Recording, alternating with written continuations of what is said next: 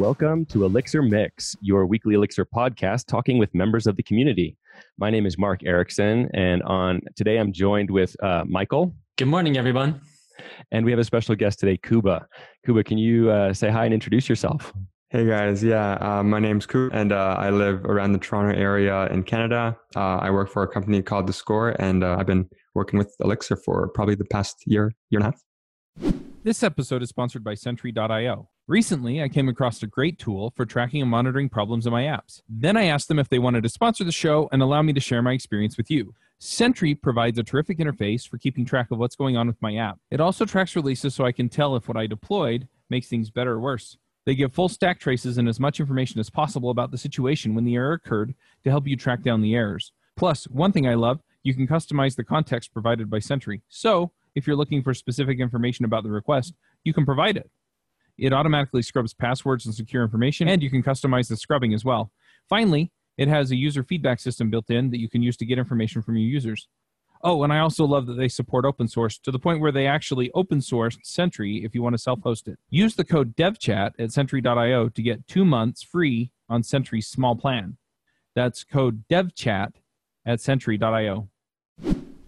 Awesome. So you said the name of the company was The Score? Yeah, The Score. So The Score being like the scoreboard in sports. We are like a digital media company in the sports space. So we have like all sorts of sports content that we write in-house, as well as our flagship app called The Score. Like nice. Scoring stats and news and all that kind of stuff. Awesome. That's cool. And so we were also talking on the pre-show about your living in Toronto, which maybe we'll touch on a little bit. But I first want to make sure we talk about like why we brought you on, because I saw this blog post that you wrote on a different way of using params. Like you call it the params module for Phoenix. And I love this approach. And I thought this is exactly the kind of thing that I try and talk about and I try and use myself. And I thought this is a great opportunity for us to kind of dig into this topic. And so I was wondering if you can just kind of introduce kind of what it is you're talking about here and really kind of where did this come from? Like what caused you to take this approach? Yeah. So the one-liner just to start is params modules are a pattern that you can use to validate and massage controllers' params. And that's basically the one-liner. And so the thought behind it, I mean, maybe the backstory I should start with. The Score used Ruby and Rails for a very long time. And we started to explore using Elixir and Phoenix. So doing so with a bunch of Rails developers, everyone's always looking for some sort of way to map existing concepts, right? From one language and framework to another. So with Rails, a common pattern, there are form objects where you can take like inputted data from forms and whatnot to be able to validate those and massage those a bit. And I didn't see anything in Phoenix land to do a similar thing.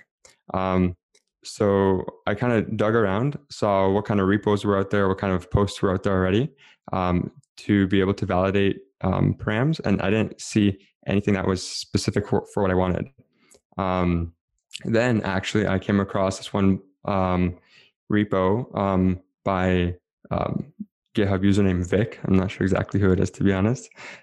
He has this repo called params, and it did kind of what I was looking for. It did massage and validate Phoenix params, but it also introduced a dependency. And actually, just reading through the README, I thought to myself, do we really need a dependency for this?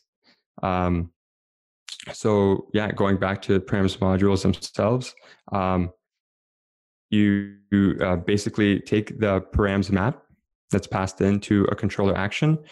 You hand it off to this one params module that you would have created, and you can use that to perform any sort of validation, make sure that the necessary params are present, and even do a little bit of massaging. We can get into exactly what that could mean, and then kind of hand it back so that you could then pass it on to your business logic. Yeah. So I have to say I love the approach, and I loved your discussion point about do I want to bring in a dependency for this?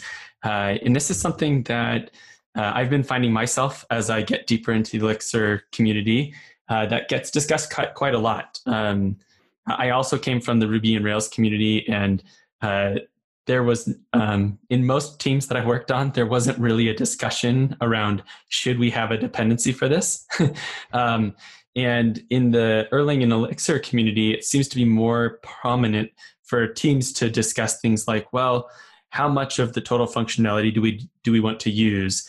If we just copy one module from this library, is that going to meet our needs, or is it likely to change its behavior over time? There's a lot of these discussion points that happen. And so I'm curious if you have any other heuristics that you personally use for your projects around when you decide to bring on a dependency and when you decide to build something yourself. Yeah, for sure. So going back to the whole Rails thing, with Rails, magic in a way is okay. Implicitness, just running with conventions. And so I feel like it's much easier to bring in dependencies in that case. But with Elixir, things are a lot more explicit, as we know. So I think the heuristic varies between maybe Rails and Phoenix, let's say. So generally what I look at is how much code is there? How complicated would this be to do ourselves?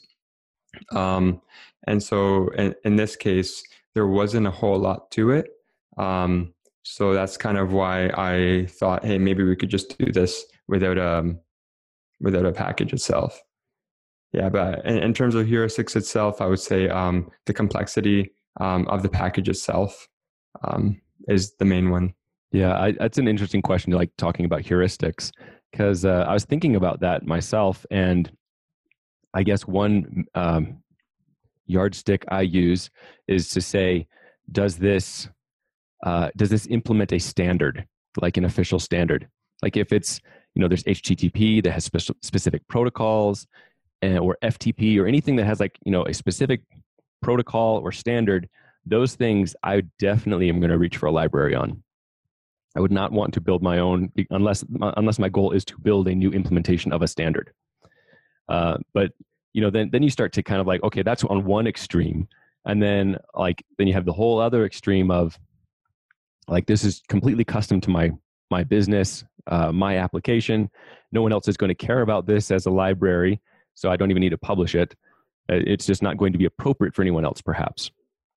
But yeah, so I think it's interesting, just the idea of looking at what is the core feature or functionality that we're looking for. What solves this? How do they solve that? And can I just do that myself? Just to kind of mentally exercise it, not even to say, okay, well, if I can, I will, but just kind of evaluate, can I do this myself? And then start to weigh that. Right. And then also just to kind of build on that as well, introducing a new package might introduce a new DSL or something of the sort, which if it's documented, isn't terrible, but it's still something new that a developer needs to learn and ramp up on.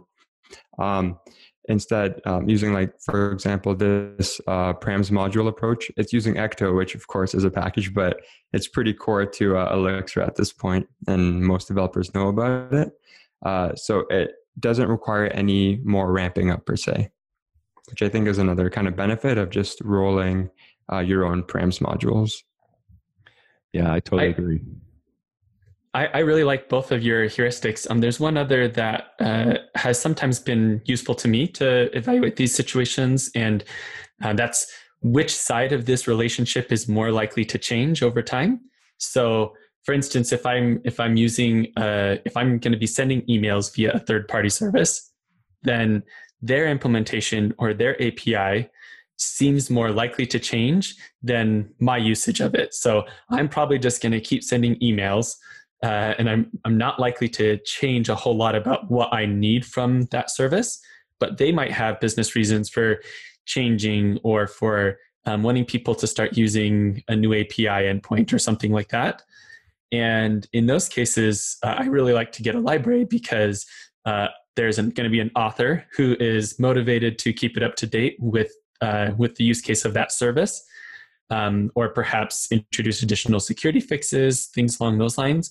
But because I'm unlikely to change my usage of it for my project, then I'd rather have a library. Whereas in this case, I think, Kuba, the pattern that you're identifying of something that helps to validate and to make some changes or to add some affordances around the data that you're accepting in, that feels like something where my usage of it will change over time. Maybe my team finds, oh, there's a whole lot of cases where we want these embedded schemas, we're going to receive data for several different models all at once. And so we really want to have a convenient pattern around that. But then other times our usage will change. And now we really need the ability to automatically emit some telemetry statistics or something like that. And because that feels likely to change within our project, I would rather pull that in, I think, and maintain it as a team. That's nice. I like that. Just the idea of, because like both of you have kind of touched on this, is that when you bring in a library, you are committing some level of investment to it because you have code now that is tied to it. So if that library becomes, goes into unmaintained status, you either have to find a replacement or bring in that functionality, or you have to fork it and maintain and keep it up to date so that you can keep moving forward with newer versions of Elixir or Phoenix or whatever. Right. Yeah. And we've had a similar thing at the Score where we've taken on packages that haven't been super maintained, but that we do rely on. So that is another important thing. So one heuristic, like I said, is it simple enough to implement ourselves? But then also, is it not so complex that we'd be terrified to take it over ourselves if need be? Yeah, so the activity on it and is there an active maintainer, definitely also super important. Yeah. And so I think that's a great way to kind of cap that idea of when do we want to bring in a library and how do we at least frame the thought process. So I do want to jump in a little deeper into what you're talking about in building in here, because I love the idea of this is something simple. It is using primitives that are already available in most Elixir applications. Most Elixir applications are going to be using Ecto. So you're already going to have this. And there's not any new DSLs that are being introduced. Have no additional cognitive load that someone has to learn to ramp up on, like you're saying. So let's jump in a little bit onto some of the details. For someone who may not be familiar, perhaps they're newer to Elixir and they have never used an embedded schema. How is that? Can you just kind of touch on that? And what is an embedded schema versus the regular schema that they've already seen and used? Yeah. So your typical schema with Ecto will be backed by some sort of storage. Really, we're talking about a database table. And then with an embedded schema, you can have that basically be like an in-memory store. So it's the way I like to think about an embedded schema is that it's like an evolved struct, right? You have your maps, which are some sort of key value pairs. Then you have your struct, which is atom keys and then some value that has some sort of name associated to it, the module name that is. And you can have you can enforce certain keys or whatnot. And then the next step after that is an embedded schema where you can actually have validations and whatnot in the power of Ecto behind that struct. And then of course, an embedded schema can be that in-memory store, but then it can also be, as the name implies, a schema embedded in another schema. Right. Yeah, that's a good point. How I might have a schema that represents a table of users, and I may have an embedded schema that is a piece of that users that might embed another a nested data structure that might be serialized as a map or something like that into a field on my users table. Let's say a profile, something like that. Yeah, or preferences or something. Right. Yeah, and I'm not actually promoting that as a way of designing software, but likewise. But yeah, so an embedded schema, what I love that you touched on there is like it brings you all the power of ecto schemas, which means change sets, and you have all the normal validators. I can say that this is required, this cannot be null, this it knows it does casting, so it can cast from a string to an integer. It does all of those things, but it doesn't have to be tied to a database table at all. So what I love about that is then, and which is what you're talking about here, is like the idea of a Rails kind of form object, is saying I have form input or input from the user, but it's not tied to a database table, and it might actually in some ways map to multiple tables or different entities. But from this perspective, from the user's perspective, at this point, it's one thing. But an embedded schema lets you do that and just kind of deal with all the validations all in one place. Right. Yeah. So one of the things that you bring up a point of in this article is, and we have a link to the article in the show notes just to make sure people know and can check this out. So you kind of walk us through like a login. Can you just kind of explain that? And I realize it is not ideal to try and explain code audio only.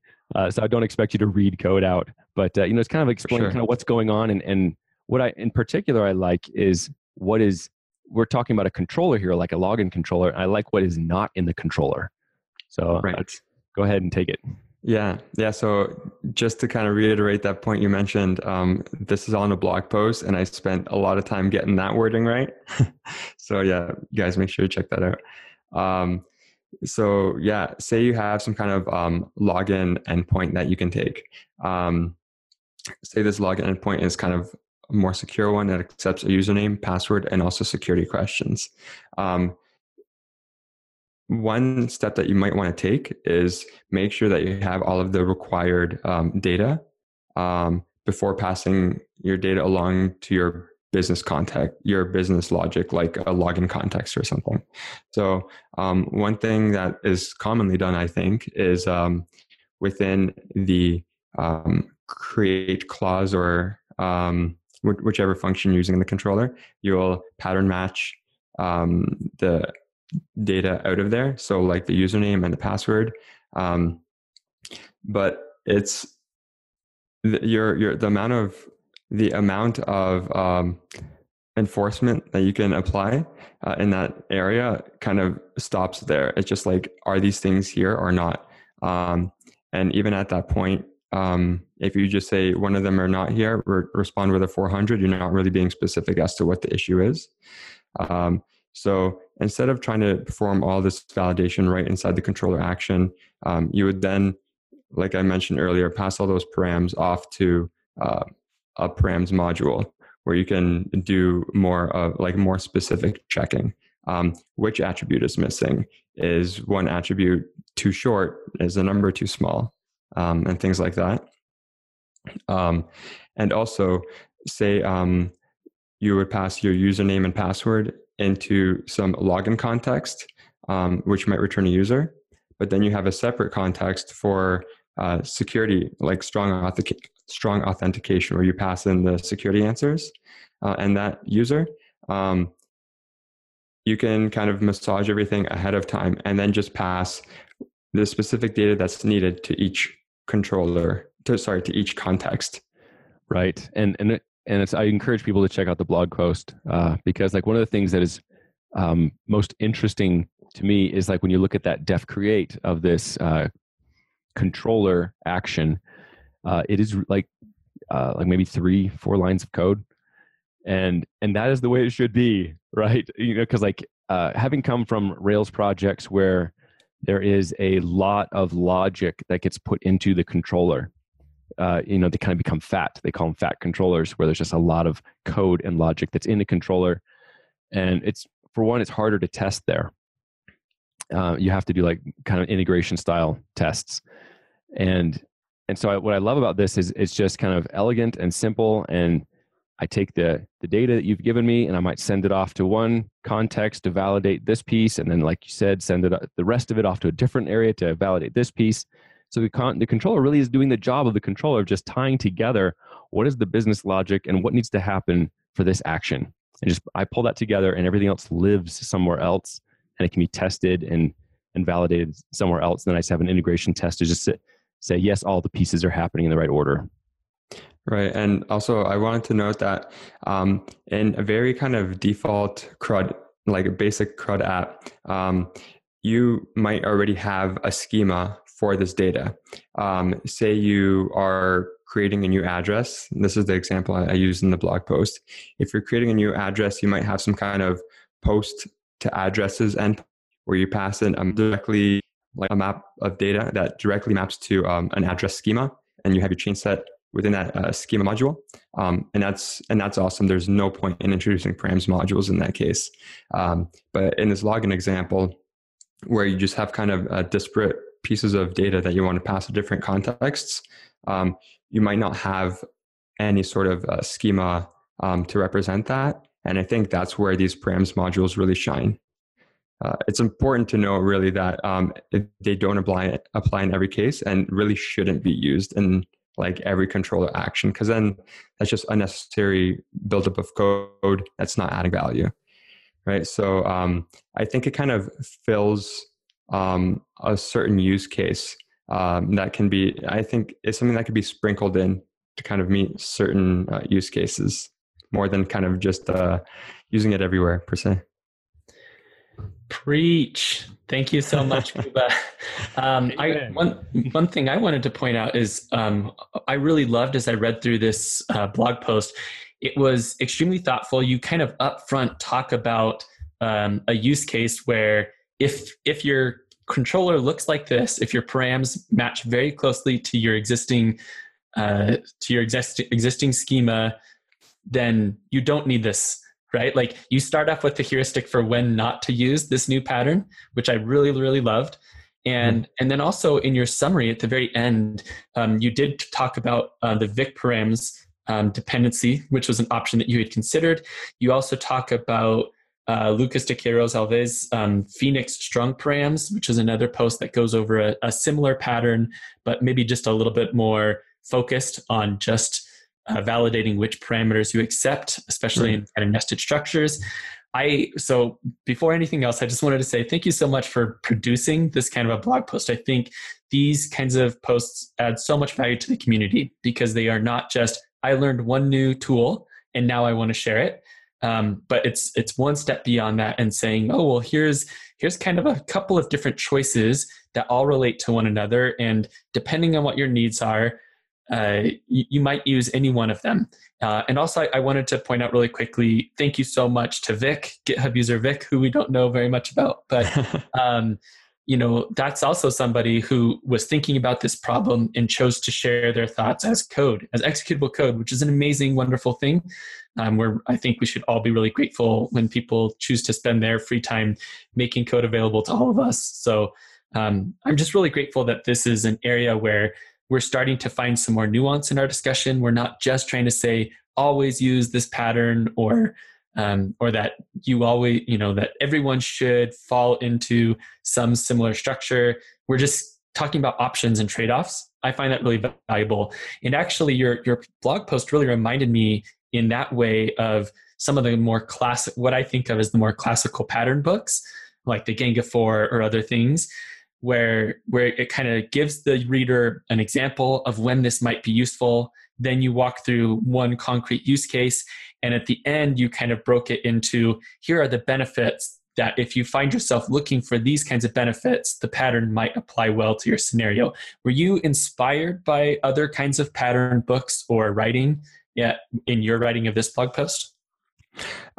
Definitely. I think one of my favorite things about programming is actually the part before it, like the architecting and seeing what tools are available to us and whatnot. And so it's kind of really played in nicely with that. In particular, I feel, again, coming from Ruby Rails land, Sandy Metz is someone that I really look up to. All of her videos, her books like Pooter and 99 Bottles, Pooter being practical object-oriented Ruby. Design in Ruby. I missed the D. Yeah. So I highly recommend that. It talks about duct typing and whatnot, but that might be a lot more OO related. So other books, I feel like I always look around for blog posts more than books, but Pooter's a main one for sure. Yeah, and so thank you, Michael, for bringing up some of those points. I don't mean to in any way disparage anyone who creates a library, right? That is not my intention, and I do agree that it is one of the things that I've just seen as I've had more experience programming just in general in my career, is that the answer to almost any question is usually now it depends, and really, so like, and that's where this nuance that you're talking about comes from, and that's where we have the value in this, like, just better understanding of when do I want to add a new dependency? How hard is this for me to implement myself? And so what I love about this, like your blog post in particular, is you're kind of really breaking it down. Like this is all that's really behind solving this problem in this way, and with that, it just becomes very easy to then build on in our own applications. And what I like also is that we don't have to have other people have to learn all the different libraries that we're using in our application just before they're able to contribute and understand the code of what's going on. Right. Yeah. And just really kind of continuing on with that thought that it's just another tool that we can consider. We've had cases at the Score where we've introduced a particular params module to fill some kind of void where we don't have a schema and we do want to kind of massage or validate incoming params. But then as the project grows and as we refactor, we might kind of find some kind of not schema, but let's say a struct that we can pull out and add to our business context, effectively removing that params module, right? So these params modules are very lightweight and can be added and maybe later removed. And I think that's important too. It doesn't have to be the case where now our code base uses params modules, right? There could be a time where you introduce one and remove it, right? Totally. I think that's a great suggestion. And also one thing I really enjoyed about the pattern here is that you're maybe just half a step away from making use of something like Dialyzer, because you have decided to make a little named module which encapsulates this kind of data that you're expecting. And if you just put a type spec around that, it should become very easy to refactor. Like you said, you can remove some of these structs, or you can decide to combine a few of them, and you'll have a tool like Dialyzer to watch what the shape of this data is as it flows through your system, so that it can help you to catch the little odd edge cases here or there. And I really have been, that's one of the things I've enjoyed about being in the Elixir community, is just that idea of having a little bit of type safety or kind of opting into some type safety. And I think this is a great example of where, like you said, if there's some data that's coming in that doesn't quite fit one of your existing concepts in your application, you can decide to model it just as something that's part of the web layer. It has a name, it can have types. And later, if you do have a concept that matches very closely to this, then you can choose to remove the small one, and that refactor is very cheap for you to do as a team. Right. And kind of just building on that, I feel like refactoring is super important. It's super important to be comfortable enough to refactor code, and even to just experiment as well. Something we do a lot of at the Score is just a lot of experimentation. So we'll be at point A and we'll see what point B could look like, right? I'll often kind of experiment with a change and then say, I don't quite like that, and throw it away. And I think that's really helpful with this whole concept of params modules, because anyone can just quickly try it out and see how it looks, right? This episode is brought to you by TripleByte. Applying to programming jobs sucks. You have to put the right keywords in your resume. You spend hours and hours on the phone screens and take-home projects, and that's assuming the company even responds to your application. Well, if you're a software engineer, TripleByte can help. They work with over 400 top tech companies, from big names like Dropbox and Adobe to exciting startups. You do one brief online interview with them, And if you do well, you go straight to final interviews with the company on their platform. It's like the Common App for software developers. TripleByte does not look at your resume or where you went to school. All they care about is if you can code. I've helped dozens of software developers with various credentials get jobs, and this looks like a terrific way for you to get in and get interviewed and get a job without a lot of the hassle and overhead. You can go check them out at triplebyte.com/elixir. That's triplebyte.com, byte as in 8 bits. As a special offer for listeners of this show, if you take a job through TripleByte, they'll offer you a $1,000 signing bonus. Another point I liked that you were making is where this code belongs. And we've kind of already touched on that in some of this discussion, is that we do have these kind of separation of concerns, right? These layers where at this entry point where this request has come in at my controller, that is my web layer, where I'm dealing with web concerns, with web params, where a string, a number might be represented as a string, and I need to be aware of that. And then you have like your deeper, like Phoenix contexts, your business logic, your core system.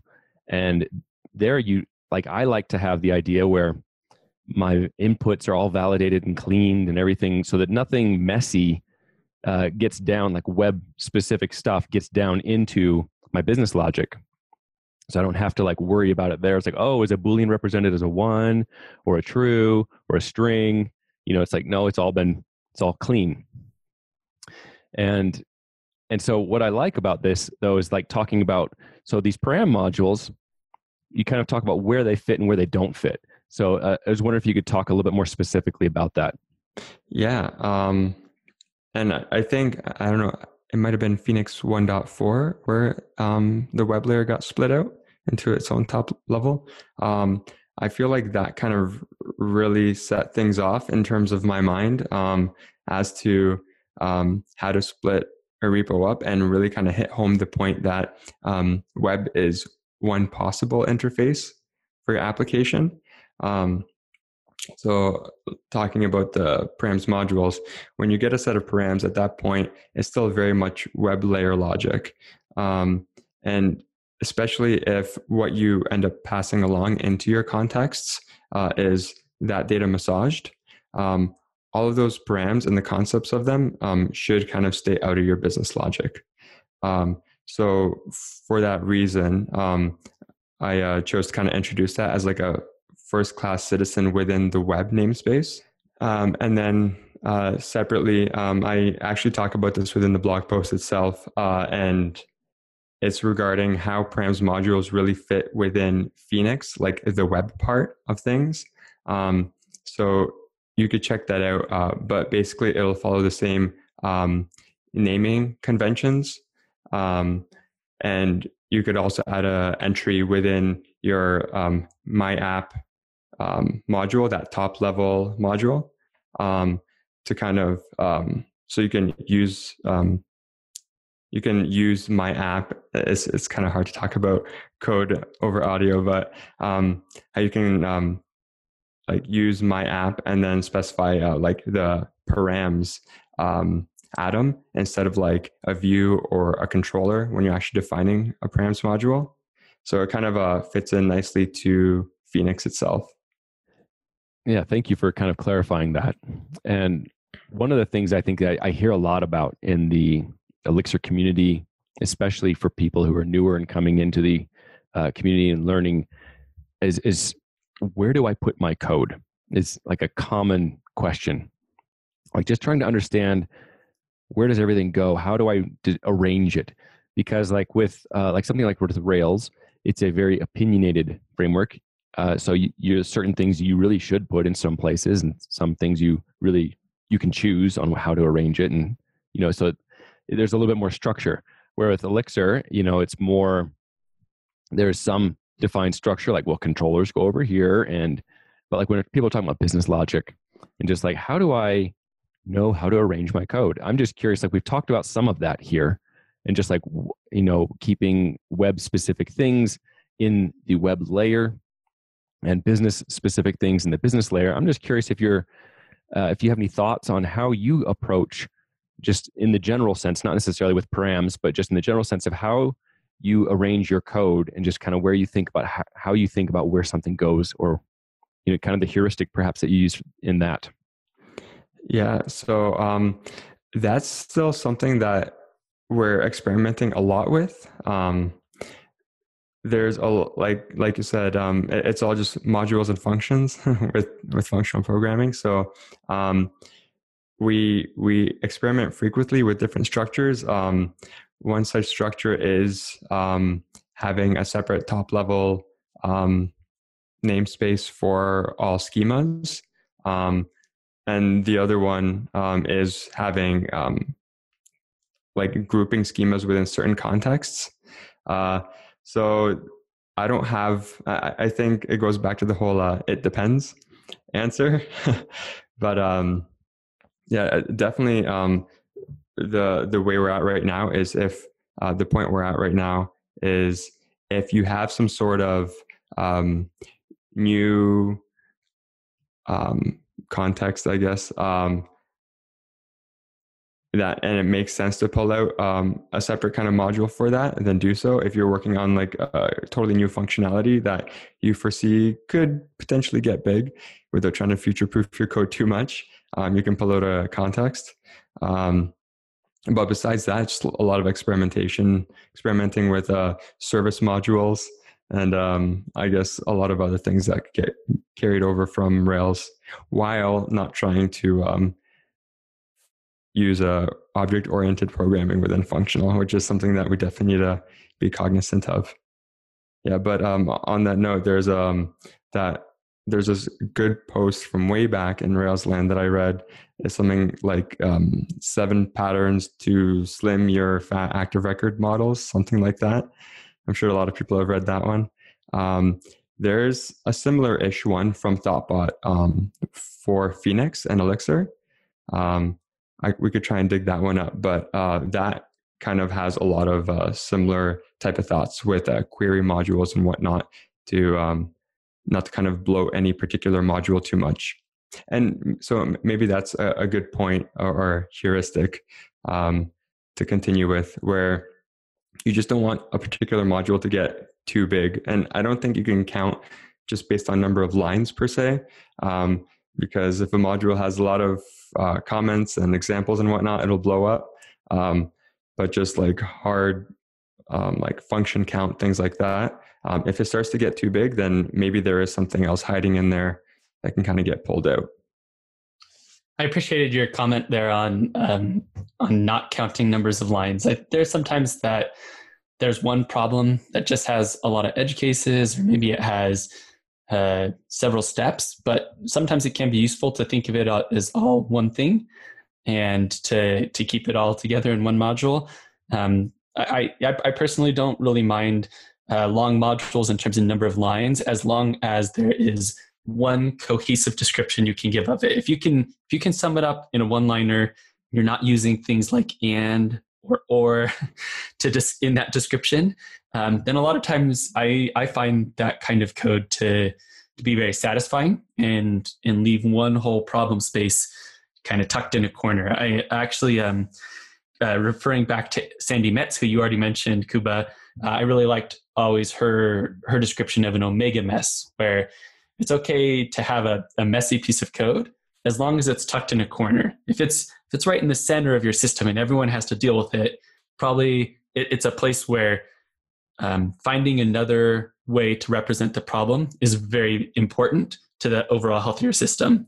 But if there's something that's a little bit messy and it only matters just over on one edge of your system somewhere, that there's maybe only one or two other places in your code that interact with that thing, then that's great, and it can be fine. Especially I find in a functional language, because if I call that thing not for side effect purposes but just to get back an answer, then it can have a whole lot of logic in it, and my usage of it is still very simple, and the way my ability to refactor it is still very high, because I can always pull things out as long as it still returns me the right answer at the end.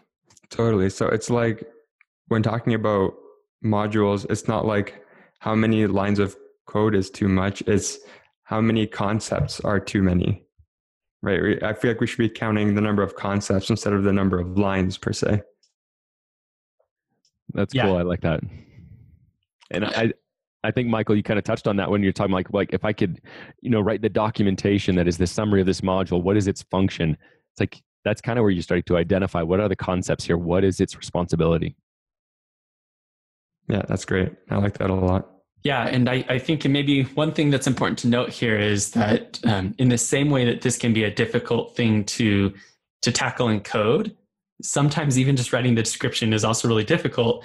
And it's natural to, when you're trying to describe something to somebody, a lot of times you try to give a summary thought and then you try to dive into details. And so sometimes my way of describing this module might sound really simple, but the very next response from someone else on my team is, well, yeah, it's only doing login, but it's dealing with the fact that emails are unique and that passwords are hashed. And so their description has the word "and," but mine didn't. Right. And I don't think this is an area where there's like clear lines that we can all follow. But I think we need to, as on our teams, we decide what level of abstraction we're going to use when talking about this piece of code and that piece of code. And when you deliberately make a choice as a team to say, oh, we are going to wrap up this whole set of modules into a single top-level namespace, and most of the time the system only cares about this interface kind of at the top level, that can be a really powerful thing to do as long as the team buys into it. And you're getting a little bit back now to like human language problems and human emotional problems, maybe with some of those kinds of debates. It's often not too clear cut, but a great way I think to work around those problems is just what Kuba mentioned earlier around experimentation. So I loved hearing about your team trying out lots of new things and being willing to experiment to see what your thoughts are around a potential pattern that you're thinking about using in your code base. That's a great way to let the team get to a point where they all feel confident that oh, we do like this abstraction and we're okay to all talk about it with this level of abstraction in mind, knowing that there's more details, but that we're all okay to just call it login or just to call it strong auth, or using some of the examples from your blog post.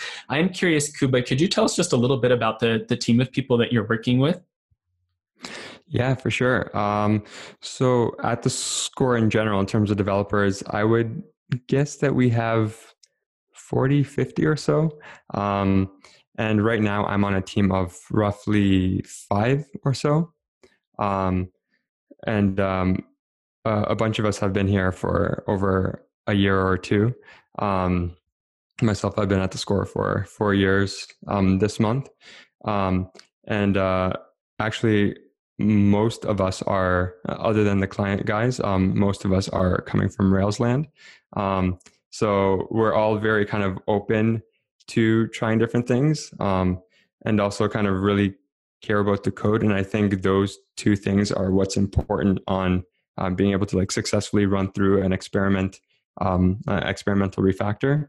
So yeah, that's kind of like the size and dynamic of the team.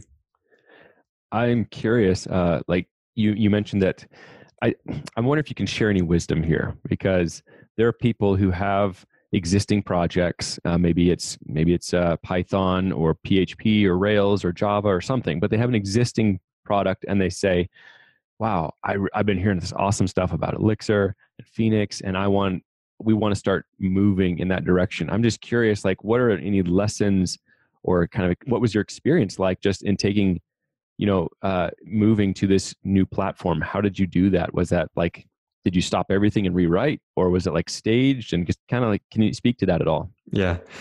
So convincing a lot of people of a rewrite is definitely a tricky thing to do. It should even be a tricky thing to do for yourself, right? Because rewrite is not always the best option. But we were in a kind of the perfect situation for our Rails team trying to get into the Phoenix space, where we want to support public and private chats within the Score app. So chat, you think Phoenix, right? So that was kind of like the perfect testing ground for us. And so after we successfully released that, it kind of just really blew up. And now for basically all Greenfield apps, we'll set them up with Phoenix. It's not necessarily the tool that has to be used in every case. For example, if we just have some sort of internal tool, Rails would do just fine. But I think it's important that we do kind of keep pushing on with Phoenix for all of these apps, especially to kind of get all developers ramped up on it, right? So even if it is a simple tool and we could really crank it out in Rails, if it might take a week or two more from the like slight more explicitness that Phoenix and Ecto and whatnot bring, I think it's definitely important to kind of get everyone ramped up on it. But yeah, going back to it, after we released the chat app, now we're using it for everything. We even have a betting offering that the score is going to be getting into sometime mid 2019, so coming up. And a lot of that work is also being done in Elixir and Phoenix. So now I think at this point, almost everyone at the score has worked with Phoenix. That's cool. I'm curious, like, just what has the other developers' kind of reception of it been? Have they been open to it? Have they been like, wow, this is exciting? Or like, man, why are you guys doing this? I want to go somewhere else where I can do just Rails. You know, like, kind of, what's that adoption been like? Yeah, I think it's actually been really great. Personally, I'm hesitant on any new thing, not because I don't like new things, just because I want to make sure it's what is needed. It's what we need. But yeah, it's been great, especially coming from Rails, like most of the developers have been. It's really nice because there's a lot of things that we don't really talk about anymore, like performance. So it's been great from that standpoint. It's never fun to kind of have to deal with that. And yeah, it looks so similar. People might not have even noticed. Yeah, and also like we're like the score has been hiring, we always are, and now we're just bringing in people who have worked with Elixir and Phoenix. So having their experience also really helps level up like people who are just trying it out right now at the score. Right. Yeah. So it sounds like, if I could just kind of distill out of there, I think part of that transition was you identified a new problem that the business was facing, which was we want a new feature that is like real-time chat and, you know, with different kinds of public private channels. And we know this tool over here can do this well. And then I'm sure you did some prototypes, and then it was like, okay, well, we can roll out just that piece. And that new feature can be kind of live outside of the Rails app and as like a way of starting a transition. Yeah, that's exactly right. And our VP of engineering, he's super open to new technology. He is a developer. So he gets excited about technology like everyone else. So right now we're like everything's in Kubernetes as well. And we're trying out Elixir and Phoenix all over the place. So yeah, I think going through the right steps is important, and also just kind of being aware of what's around in terms of tech and not being afraid to try it out. Very cool. Well, I think that's a great place to kind of wrap that. I was wondering, is there anything else you want to mention or bring up at this point? I don't think that there's anything else really that I want to bring up. Just, yeah, make sure to check out that blog post for a more kind of thorough overview on params, and to be cognizant of the kind of abstractions and patterns that are used, especially in functional programming where everything is just a lot more loose and explicit. Right. Great. All right. Well, let's transition to picks. Michael, do you have one that you can share? Sure. So this whole discussion, we've been talking, this whole thing started with the blog post that very much lays out a pattern. And I've heard some commentary in the Elixir community about that functional programming languages are so simple. It's just data and functions, and we don't need any patterns. And I can see an argument there, but it doesn't feel that way to me so far. So far, my experience is that we're still solving difficult problems. The real complexity of our applications hasn't gone away. We have a different set of tools to address it. And so I really enjoy these kinds of discussions. And another author who I very much like to read, who I think does a great job of laying out these kinds of issues, is Fred Hebert, who was on the show a little while ago. I wasn't around for that one, still kicking myself for that. But I'll link to one specific blog post that I really love from him. It's called "It's About the Guarantees." And it talks about a kind of a common mistake that people who are learning about supervisors, they'll want to reach for something like an exponential backoff loop in their supervision tree. And Fred does a great job of laying out how that might not be doing that inside of in your main supervision tree may not be the best idea. And here's some of the problems that it introduces. And he even gives some suggestions of other ways to solve that kind of problem. And for me, this kind of thing is extremely powerful. It's great for me to be able to not just to have more levels of abstraction that I can reach for when trying to solve problems in my systems, other than just saying, oh, well, how do I turn it into data and functions? And so being able to talk about things like supervisors, gen servers, managers, these are all really great patterns. And I think things like from the Phoenix community of controllers is another great example of where having some standard patterns actually benefits us as a community, because people coming on to Kuba's team who do have some Phoenix experience, they have a bunch of knowledge that transfers very cleanly. And anyone who has experience in OTP also will have some things that transfer. And so I'm a big fan of this kind of pattern discussion, whether you call it a pattern or not a super big issue for me. But I think these kinds of trying to wrap up a common use case and a common solution for that use case is a big win in my opinion. So everyone should go read a little bit of Fred. Yes. Yeah, no, that's awesome. Because I love the idea that, that whole idea of the discussion of patterns where, Phoenix context, that is a pattern. It's a pattern of how you're building modules and how you're naming them and how you're structuring them and how you have submodules. And, that's a pattern. And so there are lots of patterns that we talk about that we do. I have patterns that I use in my applications about how I talk to external services, patterns for how I abstract, abstract testing interfaces, like for mocking. Yeah, so I totally agree. There are patterns, and they are worth talking about. And they don't necessarily map to a library either. It's just, how do I organize my code? All right, well, I was going to share mine, which is recently the Erlang OTP 22 release highlights came out. And so I was just I think it's worth being aware that, hey, there's a new Erlang release. I would wait for it to come out with official Elixir kind of pairing.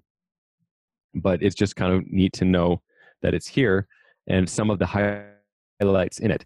In particular, there are a few that I thought were beneficial to Elixir. Some of them were Erlang specific language changes. But one of them is like write concurrency in ordered sets. They now have an intelligent algorithm that makes writing to an ordered set ETS table up to 5 times faster when there's high contention environments. So that's awesome. Another one is just interesting is like when you have a cluster of nodes and you have really large data messages, like 500 megabyte, like 1 gig style messages. Traditionally, those messages would go out across, EPMD or whatever the distribution communication mechanism is to the other node, and it would block. So no other messages were going until that large message went, which would, create a large pause on any other messages and what's going on. And so they're saying they were able to break it up. So this one large message, they break it up into many smaller messages so they can continue to flow all the other messages that are going on in the system across there too. So you're seeing like their worst case scenario went from sending this large message causing a 50-second delay to the other messages even getting across to a 0.4 second delay. So it's like a 99% improvement. So I don't know that many of us have such large messages going across, but those are the kinds of things that they're continuing to work on the Erlang OTP platform. It is a living, breathing, improving thing, and I'm grateful for all the work they do. So you can check that out. Big +1. And also, can I just give like the Jose hearts emoji reaction to that entire blog post and basically everything that Lucas Larson has ever published. And if you want to know more about that kind of stuff, he also gives some really amazing conference talks if you search for Lucas Larson's name. Awesome. Great. And Kuba, do you have something? Yeah, just one thing. I just wanted to quickly mention a good friend of mine, Jonathan Sutherland, released a simple blogging platform called prosful.com, and it's actually built in Phoenix. He's doing his own thing, and it's just another one of those entrepreneurial startup stories. He kind of shares everything that he does on Indie Hackers, and it's free to kind of try out. So I highly recommend that everyone does that. That's where I wrote my blog post, and it's nice against the fight with Medium, who tends to bloat their interfaces and whatnot. And could be another successful Phoenix story as well. Awesome. All right, Kuba. Well, thank you so much for coming on. If people would like to get in touch with you, follow you, or have more questions, where would you direct them? Twitter's probably the easiest. Just Kubasub, Kubasub. I'm also on GitHub at the same, and LinkedIn maybe at the same, but let's just stick with the Twitter, I guess. All right. Well, thank you so much for coming on. And all right, well, that's it for today. We hope you'll join us next week on Elixir Mix. Bandwidth for this segment is provided by CacheFly, the world's fastest CDN. Deliver your content fast with CacheFly. Visit CACHEFLY.com to learn more.